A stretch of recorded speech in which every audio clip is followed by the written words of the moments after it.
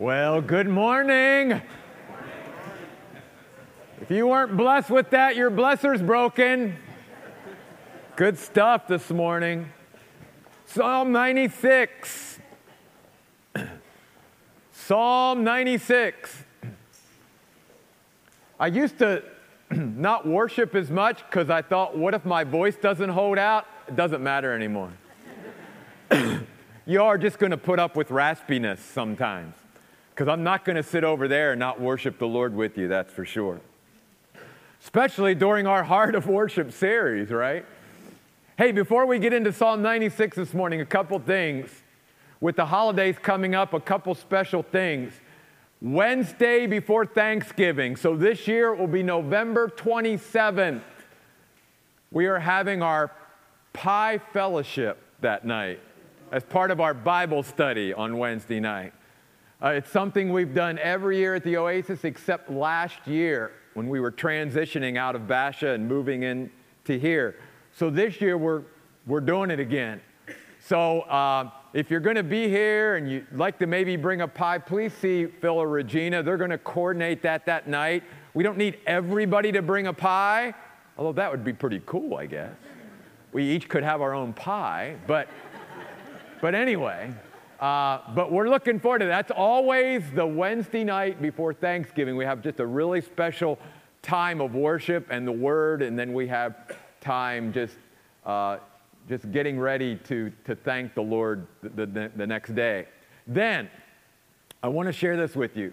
Something we've never done before at the Oasis, but we're going to start this year since we've moved into this new building and we have our new church home.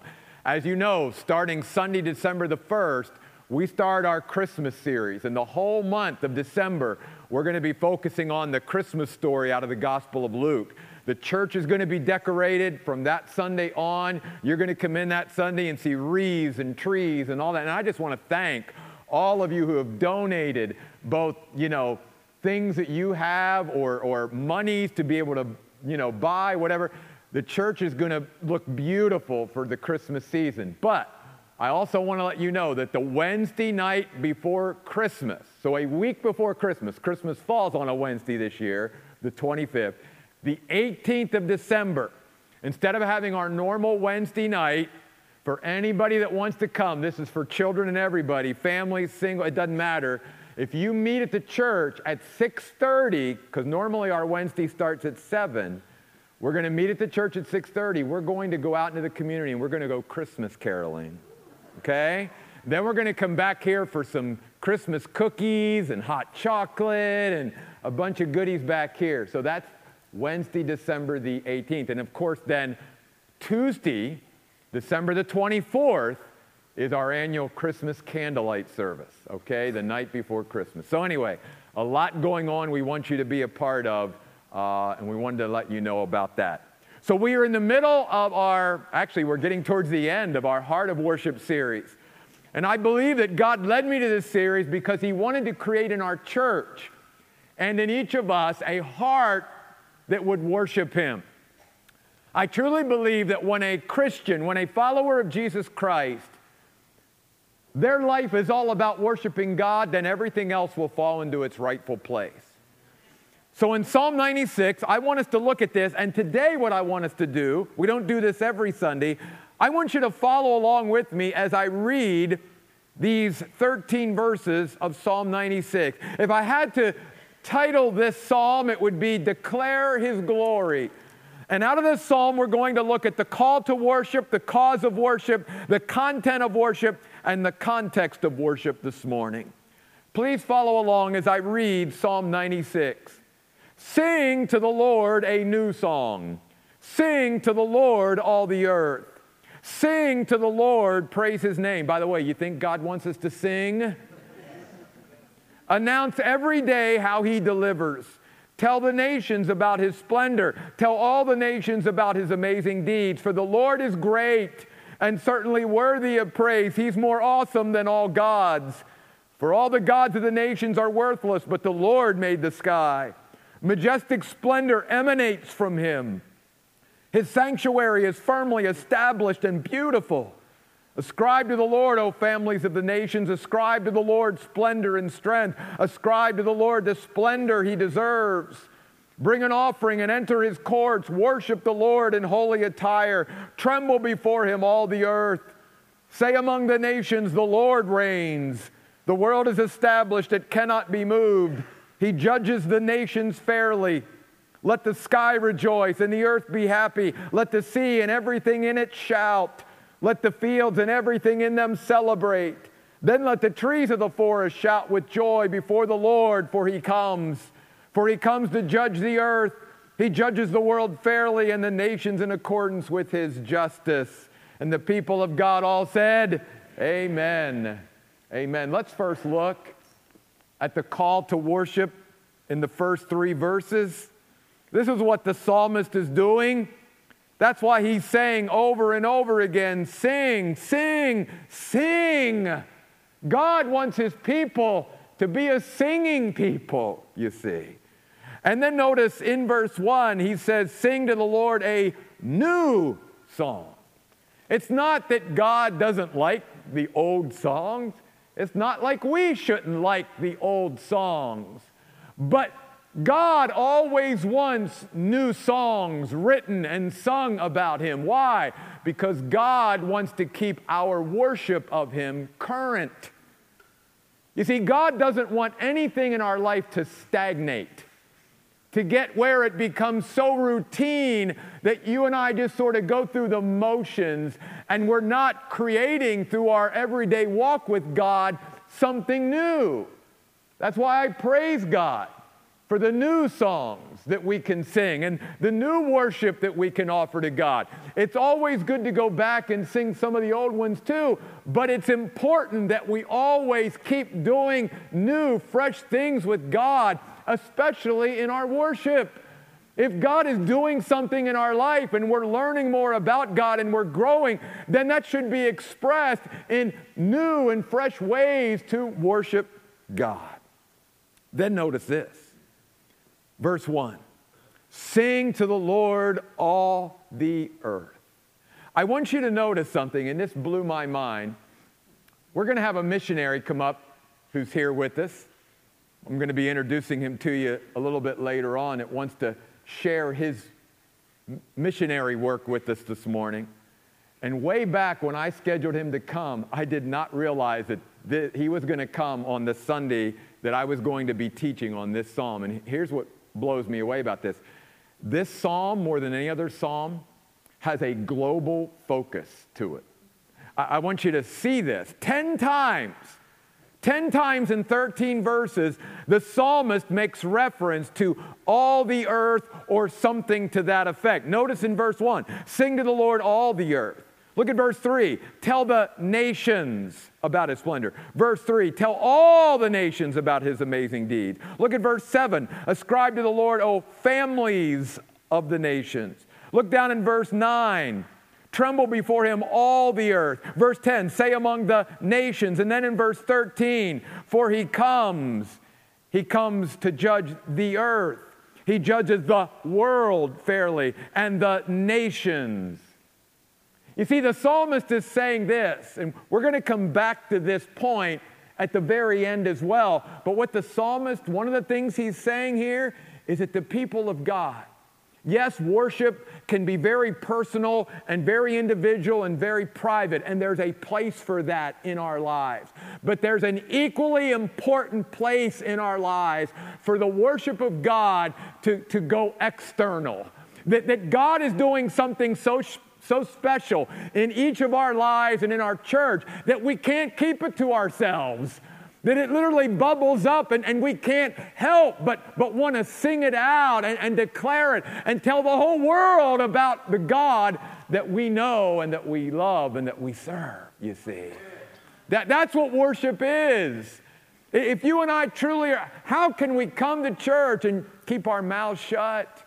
When we're worshiping, how can we not sing? Which is why he says 3 times, sing, sing, sing. If we don't get it, he's saying, I'm going to repeat it over and over again. In fact, notice in verse 2, announce. Verse 3, tell. In fact, he uses the word tell twice in verse 3. He's saying, yes, there's a time where it's just you and God, and it can be silent, and it can be from just a sort of a spiritual aspect to it, that nobody else around has to know that you and God are connecting and that you're worshiping Him. But God also wants that public, that community, that awesome celebration corporately where the people of God come together and we truly celebrate Him. And we can't keep what God is to us and who God is to us and what He's done for us in ourselves anymore. We got to shout it out and declare it, even to all the ends of the world, you see. Well, that's the call to worship. Sing, sing, sing. Praise, which in verse 2 literally means bless His name, announce, tell, and tell. The psalmist is saying, God's people, don't be silent. Don't keep your worship of God to yourself. Come into His house and let it out. Sing before the people. Let others around know that we worship the one true God, and that He is certainly worthy of our praise. Which leads me then, in verses 4 through 6, to the cause of worship. Notice, for the Lord is great and certainly worthy of praise. Folks, we could just, if you didn't retain or remember anything else from Psalm 96, just remember those words every day. Here's why. Because our worship of God will be in proportion to the worship we believe He is worthy of. Let me repeat that. That is so important. Our worship of God, our singing, our announcing, our praising, our telling others about Him will be in direct proportion to the worship we believe He is worthy of. You see, do we really believe that God is great? If we really believe God is as great as the Word of God declares He is, then we cannot help but worship Him. Big God, big, great worship. Small God, very little worship. Our worship of God is always tied to our concept and our view of God. And I think we always have to not bring our God, the infinite God, down to even a level that you and I can grasp all the time. So often as human beings, we want to understand everything about God, and we want to bring Him down to where we can fit Him into our little box or boxes. And God is so much greater and bigger than that. And you and I as the church, we've got to let God be God. And let Him be beyond us. And let Him be beyond our comprehension. We got to bring back the wonder of God in our worship. You see. For the Lord is great and certainly worthy of praise. In fact, if you go down to verse 8, notice that the psalmist says, ascribe to the Lord the splendor He deserves.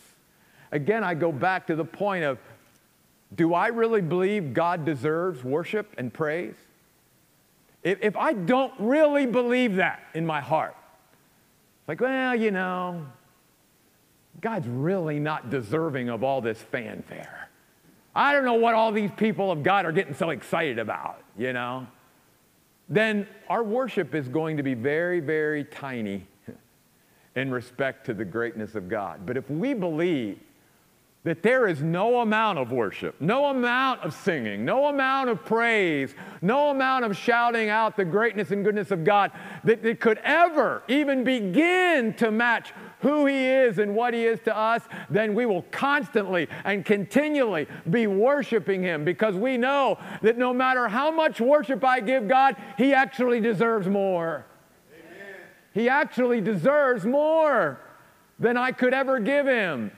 We could never get, and I hope this is what I hope and pray for our church, that this Heart of Worship series that is hopefully creating in all of us a heart for God and a heart for worship, again, will not be something that ends in 2 weeks when this series ends, I hope that God starts lighting a spark in all of us that continues to grow. And where as a church, we never get to the point where we think we're worshiping God enough. Where we never think like we've maxed it out. Now, we've gone all the way that our worship can go. No, to me, we should never stop growing in our worship any more than we should stop growing in any other area of our Christian life. Let it go. Don't put a ceiling on your worship. Don't say, well, God, I'm going to worship you this far, but I don't know about going any further than that. Guess what? God always is wanting to take us further than we want to go. Amen. And I'm thankful for that. In fact, some of you still need to step out of the boat. Some of you worship-wise, you're still sitting in your little boat. And God's calling you out on the water and saying, come and worship me and let yourself go and sing and make a joyful noise and praise me. And every once in a while, get really radical and raise that hand. And every once in a while, get really radical and say amen. Right, Larry? Amen. That's right. Praise the Lord. Wow. Getting a little shaky in here. All I can tell you is this. When you and I start putting limitations on anything in our walk with God, we're the ones that lose, not God.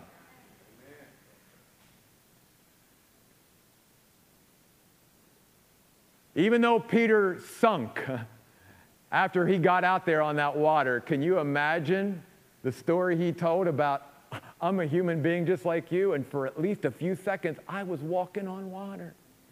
Yeah, because Peter was willing to get out of the boat. And I'm telling you, God has something special for our church and for each of us individually if we would just be willing to stop putting limits and limitations on Him and us and all of that and let Him take us where He wants to take us. Because if He's taking us and we're following Him, it's good, my friends. In fact, it's the best. You see, when we're following the Lord. Notice he says he's more awesome, verse 4, than all gods. In fact, they're saying all these other gods that really aren't gods at all, they're worthless. Literally in the Hebrew, they're nothing. They're nothing. Any other god that the nations worship that are false gods, that are idols, are absolutely nothing. And our God is everything. In fact, he says, our God made the sky. And then I love this in verse 6. Majestic splendor emanates from him. Amen. You know what he's saying? He's saying the light of the glory of God literally is just continually shining out from him. That's why on the Mount of Transfiguration, when Jesus gave like a glimpse of his glory to those that were there, it literally was just like a flash. He couldn't like open himself up and let all of that glory out, or else all those human beings there in their unglorified state would have been instantly vaporized. Thank the Lord that God is going to glorify us and take these human bodies off of us and give us a body to where we will be able to see Him in all His glory. Amen. And see Him face to face. But don't ever forget that the Bible teaches us that there will not be any need in glory for sun or stars to light anything, that the Lord Himself will be the light of eternity for us. I mean, think about that. That's a lot of light. To light up the universe of eternity out of His glory, that's a lot of glory, my friends. His sanctuary is firmly established and beautiful. The place where God dwells is a beautiful place always. So I think about that even in the context of us. Do you realize even this little church here in Gilbert, Arizona called the Oasis, because God's presence is here? To God, this is beautiful. This is a beautiful place because God's here meeting with us, His people. And God considers anywhere where His presence is and where His people are a beautiful place. Amen. So the cause of our worship is really the fuel and the foundation for the call to worship. We want to sing. We want to praise His name.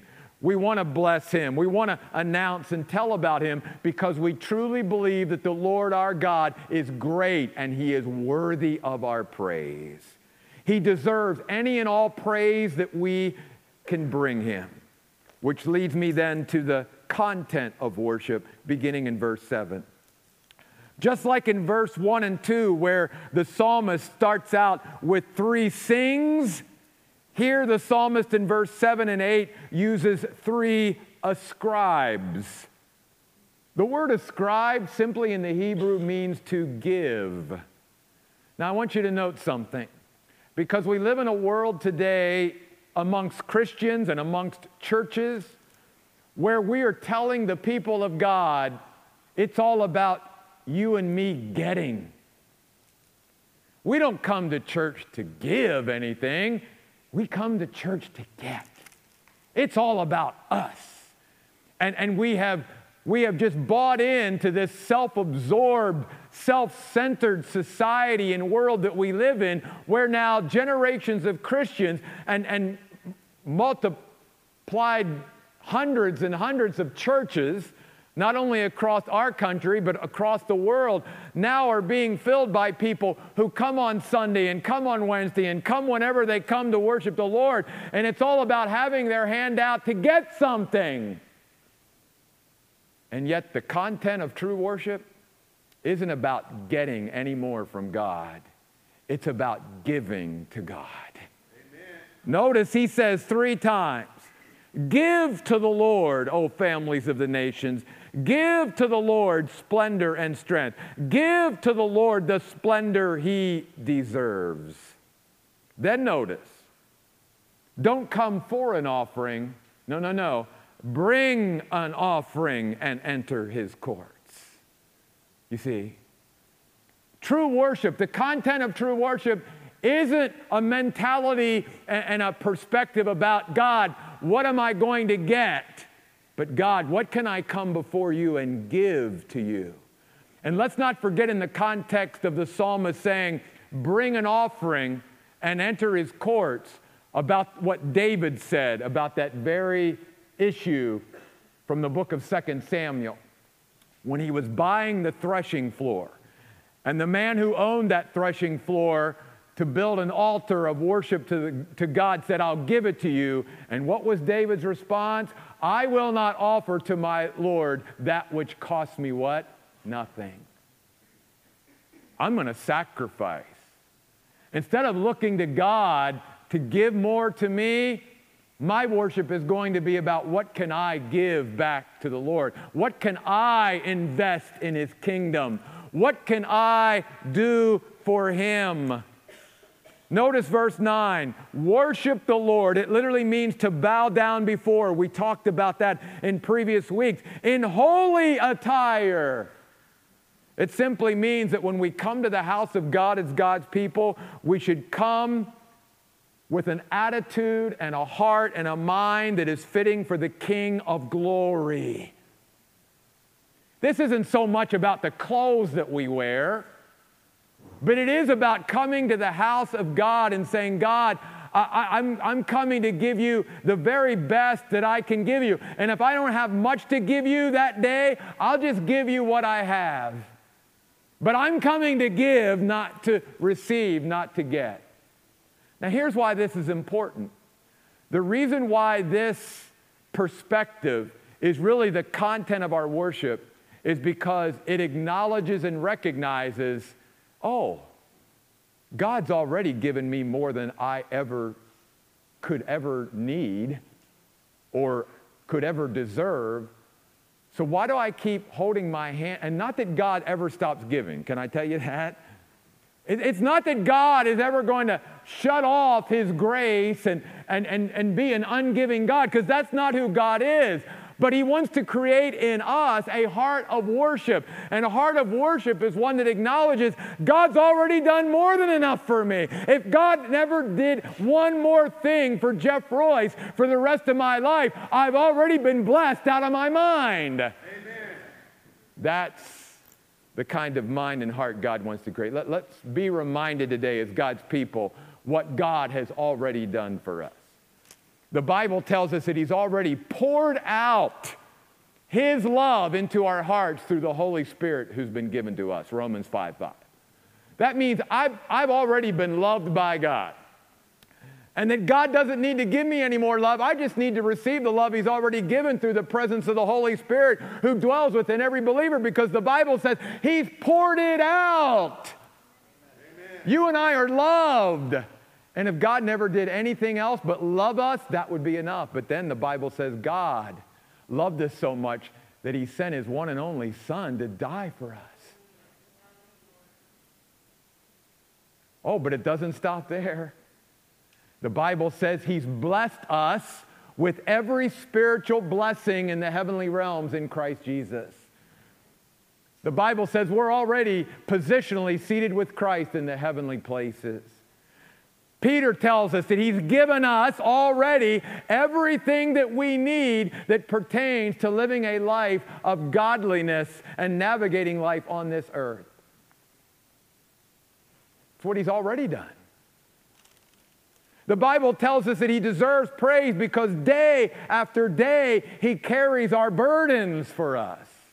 Amen. I mean, I could go on and on about what God's already done. He's already transferred us from the kingdom of darkness into the kingdom of His Son, whom He loves. Our citizenship is already in heaven, from whom we wait for our Savior to come back from there. We already have our name written in heaven and in glory. We already have an eternal, glorious home and future to look forward to. Our God has already filled us with hope because He's the God of hope. I mean, on and on about the things that God has already done for us. And again, I say to all of us as His people, if God never did one more thing for us than what He's already done, we've already been blessed so abundantly that you and I humanly can't even describe how big we've been blessed. Amen.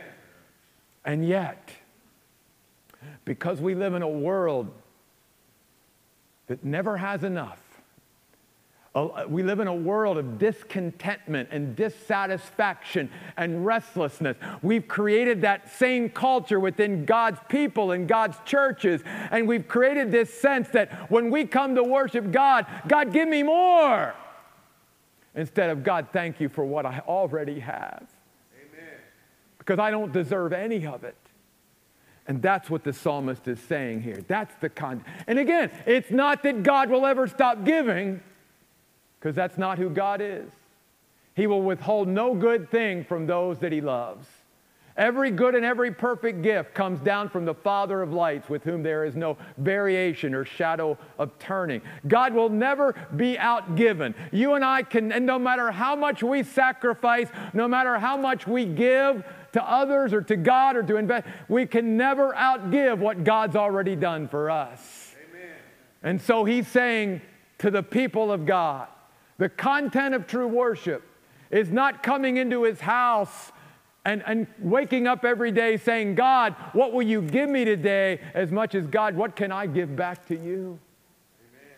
And there's always one thing we can give God, even if we have nothing materially or physically to give God, and that is we can always give Him our worship and our praise. Amen. We can always be thankful. We can always show our appreciation for what we already have abundantly through God. But then I want you to see this. I want you to see the context of worship here today. And that is so important as well. Because remember, I talked about this global focus, and we're going to come back to that in just a moment. And here's why. Because in verse 10, the psalmist reminds us the context of our worship always has to be in line with the fact that the Lord reigns. As we've already said, God is on His throne. He will never leave His throne. He's always been on His throne. He always will be on His throne. God reigns.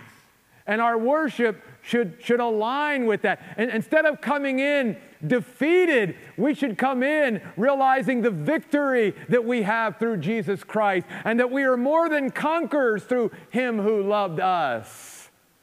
That's why he goes on to say in verse 10, the world is established, it cannot be moved. There's no need for anxiety amongst God's people. God is in control. And then he says he judges the nations fairly. So let the sky rejoice, the earth be happy, the sea and everything in it, the fields. What's he saying there? Notice he's saying creation itself is going to react one day to welcome and celebrate the coming of the Lord. Because not only does the psalmist establish that the Lord reigns, notice in verse 13, he's saying the reason why creation is celebrating is because the King is coming. Amen. Remember in Romans 8, when the Bible says that creation right now is groaning, waiting for its own redemption because it's under the curse? Well, I think that this is the reverse of that in Psalm 96. Think about it. Creation itself in some way is going to worship and praise the Lord when the King of Kings and Lord of Lords comes back to rule and reign on the earth that He created. Notice in verse 13, twice he says, He comes. And there is no doubt about it. It's as if it's already happened. And when He comes this time, He's not coming as the Lamb of God to take away the sin of the world. He's not going to come as the humble suffering servant of Isaiah 53. No, the next time Jesus comes to this earth and sets foot on the earth, He's coming to rule and reign. He's coming as the Lion of the tribe of Judah. He's coming in all of His glory. And you and I, the armies of heaven, are coming back with Him to rule and reign on this earth.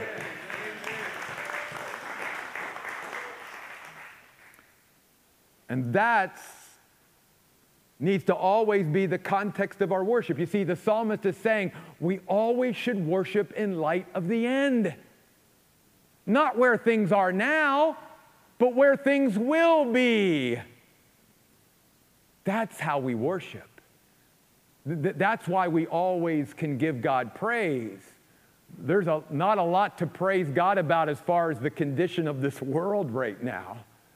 But knowing that the King is coming and that He is going to be vindicated before the nations of the world and all the families of the earth, and that God's people are going to be vindicated and He's going to set up His kingdom, the psalmist is saying that's the context of our worship.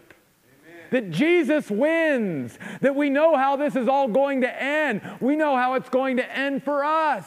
We know that we, the Bible says, are going to rule and reign with Christ forever and ever. Amen. The Bible says this is how it's going to end for each of us. That, beloved, we are now the children of God, and it has not been yet revealed what we will be. What we know this, when He comes and we see Him, we will be like Him, for we will see Him as He is. That's how it's going to end. And that's why the psalmist says this needs to be the context of our worship. When Jesus taught His followers how to pray, do you remember what the very priority and passion of that prayer was? It was, oh God, may Your kingdom come, may Your will be done on earth as it is in heaven. That's the very first thing. Before give us this day our daily bread and all those other things. And it's God. The first thing I'm focused on is Your kingdom coming and Your will be done on earth as it is in heaven. Because see, what you and I take time to pray about is really what our passion is. It's a priority. If you and I are praying for someone or praying about something, that means it's a passion of ours and it's a priority. So when Jesus taught His followers, pray this way, and He starts with His kingdom coming, His will be done on earth as it is in heaven. He says, I want to create in my people this heart. That the very first priority, the very first passion of our lives is to get up every day and live just praying for His kingdom to come and His will to be done on this earth as it is in heaven. To look forward to that day, to set our hope on that day, not on things on the earth, but on the grace that's going to appear to us when Jesus Christ is revealed in all His glory from heaven. That's the context of our worship. And that's why he ends the way he does. Why the global focus? Why 10 times in 13 verses does the psalmist make reference to all the earth and the nations and the families of nations and the families of the earth? Because God is saying this to his people. He's saying, if we have a heart to worship God, then we will also have a heart to invite others to worship him as well. That we will not be able to keep the worship of God to ourselves, but we will always be looking outside of ourselves to see, who can I talk to? Who can I tell? Who can I invite to come and also be a worshiper of God? Let me remind you of the way they did it in the Old Testament. In the Old Testament, when the people of God would be coming to the house of God that day to worship him, they wouldn't all meet at the house of God like we do today. They would meet some other designated place, and then they would walk to the house of God together as a group. And the whole time they were coming to the house of God, you know what they were doing? They were worshiping. They were singing. See, worship didn't start when they got to the house of God. Worship started before they got to the house of God. And they came in to the courts of God and to the gates of God's house, worshiping him already and praising him. And you know what else was happening during that time? As they were going through neighborhoods, they were a witness. Because other people were looking out going, where's that crazy group of people? What are they doing and where are they going? And there were some who were bold enough to say, we're going to the house of our God to worship him. You want to come with us and join in? And you know what? Some of them did. And that's what God wants to create with his people today. He wants to create in us such a heart to worship him that we can't wait to go out and invite our coworkers and those that we live in neighborhoods with and those that we go to school with and our family members and friends and anybody that we can to say, hey, will you come to the house of God and worship my God with me? Because I can't wait to get there, and I'm hoping that you'll find the joy in worshiping God like I do. Will you come with me to worship God? Every Sunday, we have that opportunity to invite people to come with us. And let me say this, as far as just a little bit of a tinge, and I don't do it that often, of an advertisement for our Christmas series coming up. I know some of you are happy that I'm finally doing a month-long Christmas series, by the way. But let me tell you something of why this year especially. Not just because it's the first year in our building here. God spoke to me and said, Jeff, I want my people at the Oasis to recapture their wonder of Christmas. Amen. Because when you think about the fact that God became human, that alone would give us enough to think about for a long, long time. And then the fact that in the incarnation, you have this 100% deity, divinity, God, alongside of 100% humanity. I don't know about you, but I'll never be able to totally, but that's the wonder of Christmas. And God says, here's why God's people need to recapture the wonder of Christmas and the Christmas story. Because when you and I recapture the wonder of the stories of God and of who God is and what God's done, then we also become greater witnesses. Wonder leads to witness. The more we wonder at God, the more we are able to witness to others about who God is, how great he is and how worthy of praise he is and how much he deserves our praise. Wonder always leads to witness. And so this year during the Christmas series, I'm hoping that you and I as God's people will recapture the wonder of what Jesus did and what God did in his son, Jesus, at Christmas time. So that you and I can go out at Christmas time when everybody else is focused on material things and physical things and this party to go to and that and all these things, and we get so busy that somehow the Lord Jesus is missed in all of this, that you and I will be able to go out so inspired, if you will, by the wonder of Jesus and what Christmas is truly all about, that you and I will be able to, throughout the holiday season, to be a witness to those that just don't have a clue what it's really all about. That's what Psalm 96 is about. It's about the people of God having such a heart for God and for the worship of God that as we come to His house, as we journey from our house to His house, we're just trying to touch as many people as we can and say, will you come with me? Our God is so great. He's so worthy of praise. Will you come and be a part of it? Because guess what?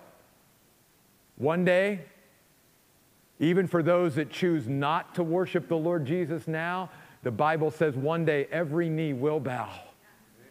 Every tongue one day will confess that Jesus Christ is Lord to the glory of God the Father.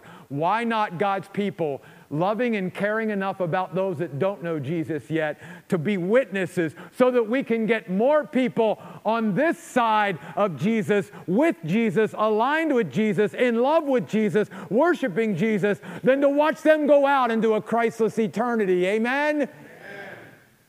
That's our responsibility. That's on us as God's people. And it all starts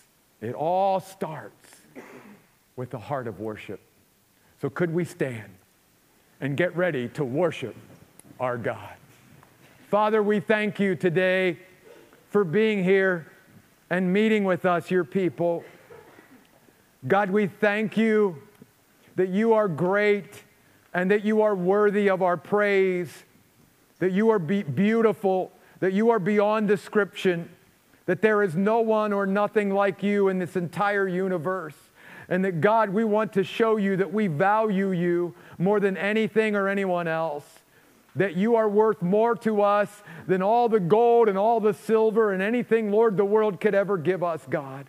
Whatever accolades and praise and applause and prestige that we could ever get on this earth, Lord, does not even begin to compare to hearing you say one day to us, your children, well done, good and faithful servant. Welcome home, my child. You are home with me. God, that's what we're all about. That's what we're looking forward to. And God, I pray that as you create and shape in us a heart of worship for you, God, that we just couldn't contain it. That God, even in this room on Sundays and Wednesdays, Lord, we would just fill up this room and spill out over this room our praise and worship of you. Help us, Lord, as your people to sing, sing, sing. We pray in Jesus' name. Amen.